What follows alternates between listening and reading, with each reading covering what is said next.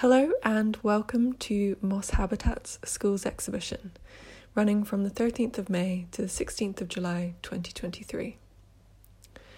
Artists Juno Projects collaborated with students from Elmley Junior School, St Mary Redcliffe C of E Primary School and Froom Vale Academy at a Bristol School Linking Day at Arnolfini, an event put together by Arnolfini with our partners Bridges for Communities, a Bristol-based charity.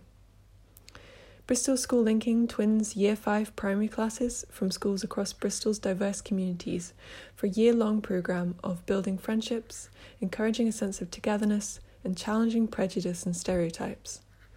The students work together to sculpt, cut out and draw a collaborative moss habitat, exploring this microscopic world and the creatures that live there. Moss grows all around us, in the country and in the city, on buildings, trees, rocks, paving slabs, and many more places.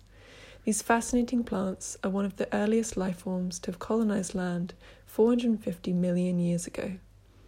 Inside a clump of moss, no matter how tiny, lives a whole world of microscopic creatures.